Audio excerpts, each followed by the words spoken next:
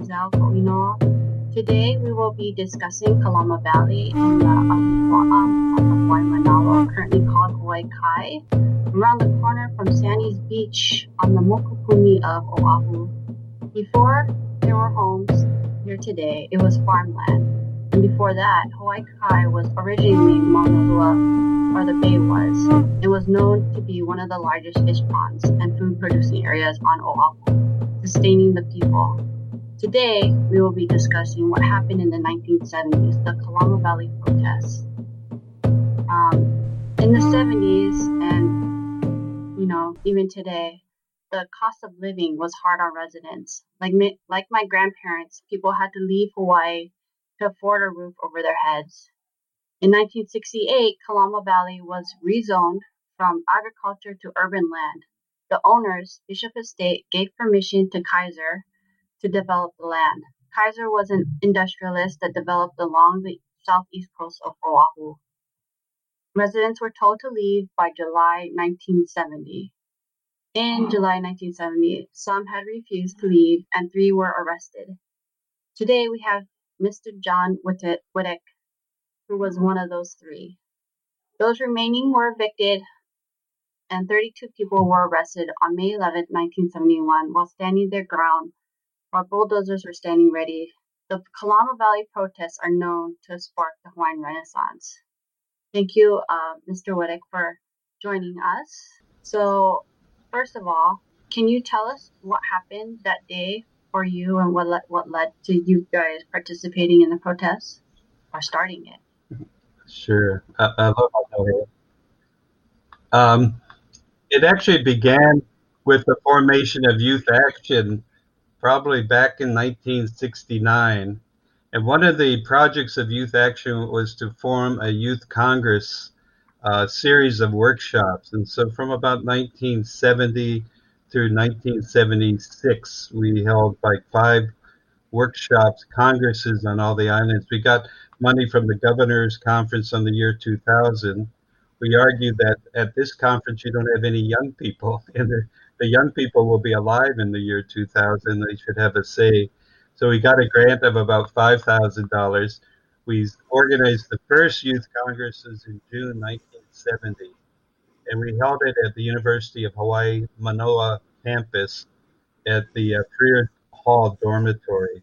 We had about 160 students from about 80 different organizations, from the anti-war groups, environmental groups, to the Boy Scouts and Girl Scouts. And at that Congress, which lasted 4 or 5 days, the delegates passed resolutions. One of them I remember was for Hawaiians to have their land restored to them, have Bishop Estate give back the land. And that one passed a vote of the delegates in June 1970. It was like a month later in July that we heard of evictions in Kalama Valley, which were being ordered by the Bishop Estate. According to the media report, Kaiser, which was a war contractor as well, I was an anti-war resistor, and many of the youth were against the war. So we really detested the idea of Kaiser coming into Kalama Valley, evicting local pig farmers and residents from the valley for the sake of fairly affluent housing in that valley. And so one morning I heard that the bulldozers had entered the valley. So I had a couple of friends I called up, as one of them lived with my wife and me in our house. And she was 7 months pregnant, but she said, "Sure, I'll go." And then the other one was a military veteran, and we went by and picked him up, and we went to Kalama Valley. We drove into the valley that I believe this is in July 1970, and we drove up to this house. And there's an older Hawaiian man. We learned later he was pure Hawaiian, 100% Hawaiian, and his name was Moose Louie. And Moose and his wife lived there with their grandchild. And we drove up, and Moose said, they're back in the valley. The bulldozers back in the valley. And he was the ex officio mayor of Kalama Valley. respected by the people there, had so many good stories, and just a great man. So he said, they're back in the valley. So I got in my car again and we drove to the back of the valley. And there was like a Quonset, most of the houses were like Quonset huts. And this one, the door wasn't open, but the porch, we could go up and sit on the porch. We looked inside the house and all the belongings and furniture were still there. We knew at that time the Methodist Church was helping to relocate residents. And we were not for relocation, we were for supporting the residents who did not want to move. So at this house, the family was out looking for replacement housing. And we went and sat on the porch, the three of us. And just as the bulldozer arrived, the operator of the bulldozer was a short but pretty broad Hawaiian man.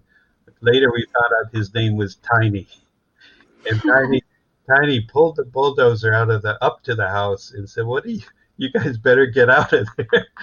I'm ordered to knock that house down." And we said, "There's people's things are still in the house." And he said, "What?" And he said, "Yeah, you can't do it." And then a Howley guy walks up. His name was Ed Michaels. He was a Bishop Estate official, and he said, "Get out of the house." He told the bulldozer operator, "Knock it down."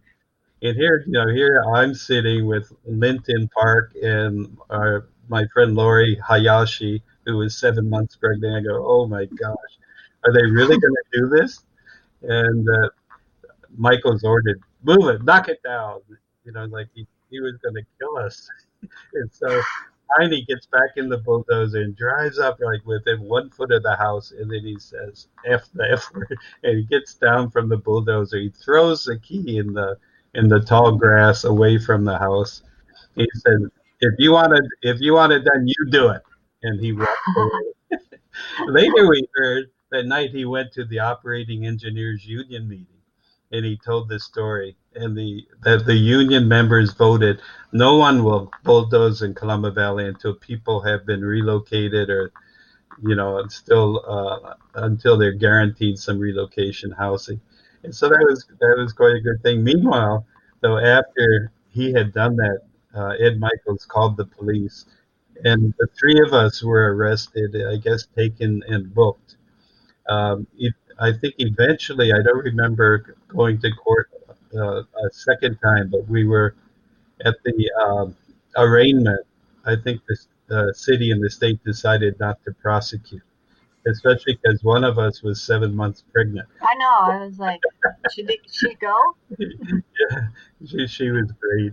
But after that arrest, the next people were so mad. I guess it was publicized, and so the next day, like 7 to 10 people come to Kalama Valley, and there's no bulldozer, but they refuse to leave. Bishop Estate has them arrested, and so from that point, there's already like 10 and Linton had gone back the second day and got arrested again. And from that, then there was a decision to form an organization, because there was no organization before the first 2 arrests. And so a group was formed called Kokua Kalama.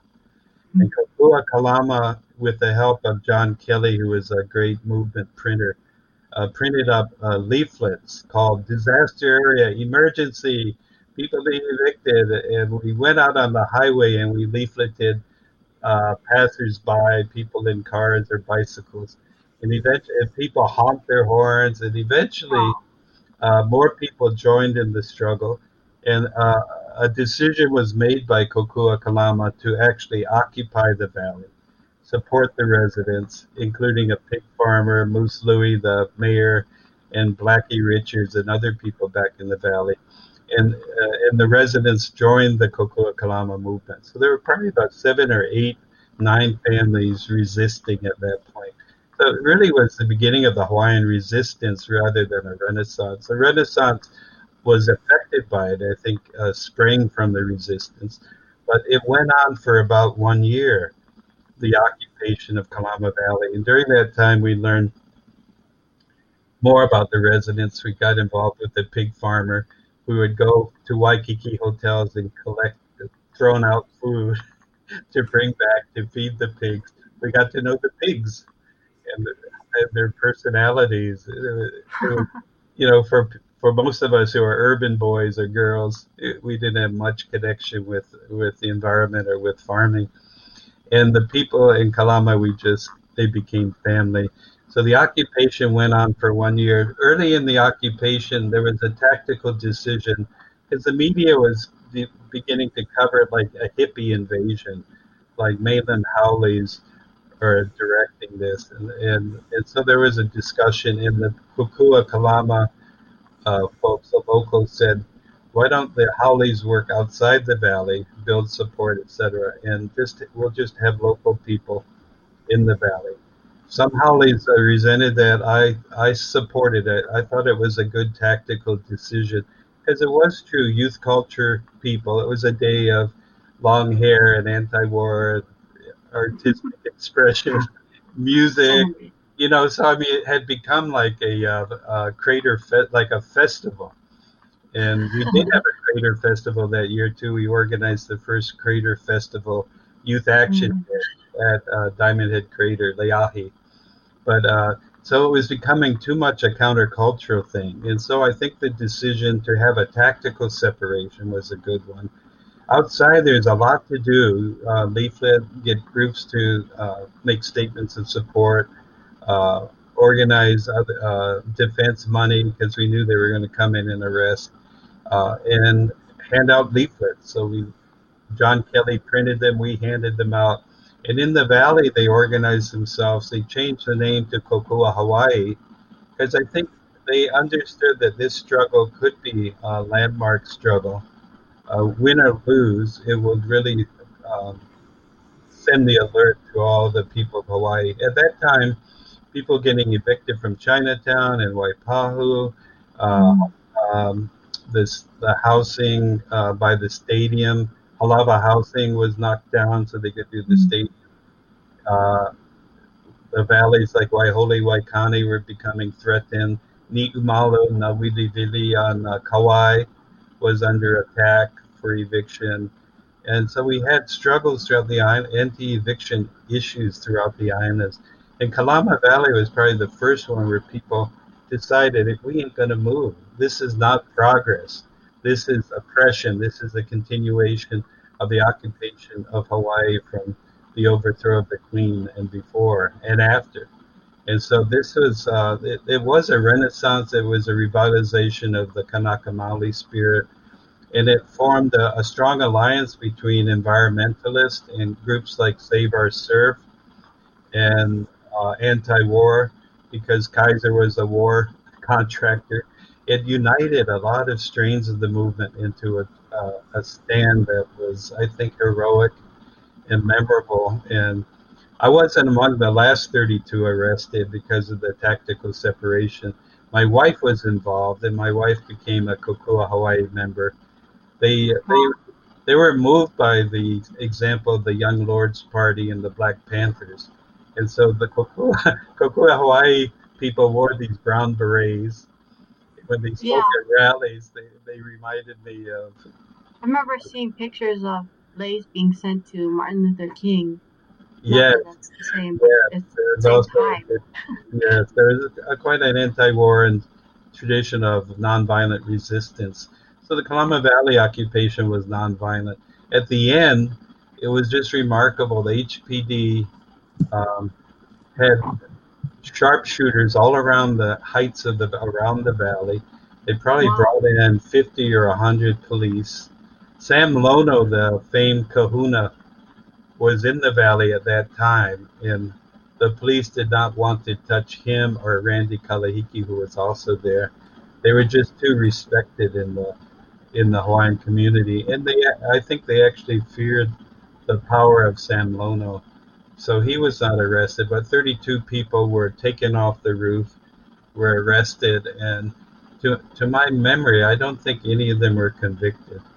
The public sentiment was very strong against what Bishop Estate was doing in the valley. And Bishop Estate is supposed to be helping Kanaka Maoli.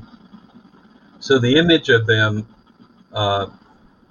arresting demonstrators and trying to put people in jail for standing up for residents who were mainly Kanaka Maoli or part Kanaka Maoli. It was a bad image for them.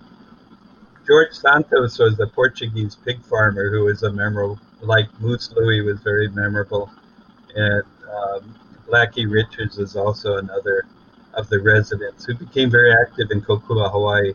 Some of them, like Blackie, went to Kona and organized residents there against development on the Big Island. So I mean, there's out of Kalama Valley, there was a lot of spread of the movement. Sounds like it. That's awesome. Wow, and it just started from you guys wanting to go in there and sit on the porch. Yeah, I've always been bothered. I've always been bothered by something wrong. I think when I was 2 years old, my sister drew on the wall at our house, and I got punished for it. And ever since then, I cannot stand injustice. It's sort of put a deep thing in me that I can't turn and look the other way. So especially after the Youth Congress, which was so moving, to see how people discussed and got their brain cells activated, and how some of them, like Kalani Ohelo, went into Kalama Valley. He was somebody who was going to sign up for Vietnam because he had a few of his friends killed there. And I told him, you should look at whether that's the right side to be on. What they're doing to the Vietnamese is something akin to what they did to Hawaiians. And he thought about it. He read about it. He decided not to join the military, and he became one of the strongest Kokua Hawaii members. And we've interviewed his son a few times. Huh? We've interviewed his son a few times. Oh yeah, his son is great. Isn't he in the windmill, the wind farm struggle? Or I think he's involved in one struggle of the Waimanalo. Oh wow, that's right, Waimanalo, that one, yeah. He's a great guy. Yeah. I know his whole family. They lived in Palolo. They were really grassroots people, his family. Yep. Yeah. So he was in the second arrest, Kalani, and he was in the one a year later too. And he was a great musician, a very good musician. Yeah. To wrap things up, the area today it was developed. They won. But a movement was created. Now hopefully, less and less of that occurs, although it's profits seem to win. So as people join in these causes, hopefully that there's going to be movement towards, giving back to the people, because it continues. So the fight is always there, and we are always looking for more people to join. And do you have anything that you want to shout out right now? Sure. Any other programs? This year we've seen how unemployed people have been mistreated, haven't had their claims processed, and we've seen the injustice of low-wage workers who are suffering the most, especially immigrants. So the Hawaii Workers Center, which you can find online, has been organizing for the past year to help organize low-wage workers and to help unemployed workers fight for their mandated benefits. Kalama Valley was a loss, but it was a Pyrrhic victory for Bishop Estate, because after that, other struggles rose in other parts throughout the islands, and the Hawaiian sovereignty movement became stronger and stronger as a result of that struggle. So it was really, although it was a loss, we lost the valley, we gained a chance to save a lot of other communities and to raise a needed cry for justice. So yes, if you can support Hawaii People's Fund, the Hawaii Workers Center, you'll be doing a big favor to all the struggles. Thank you so much for joining us. I just want to let people know that you can always listen to us on our podcast, any podcast out there, and download our mobile app on Apple or Google Play. So until next time, let us know if you guys have any more stories that you want us to do, and you can contact us at info@nativestories.org. Mahalo.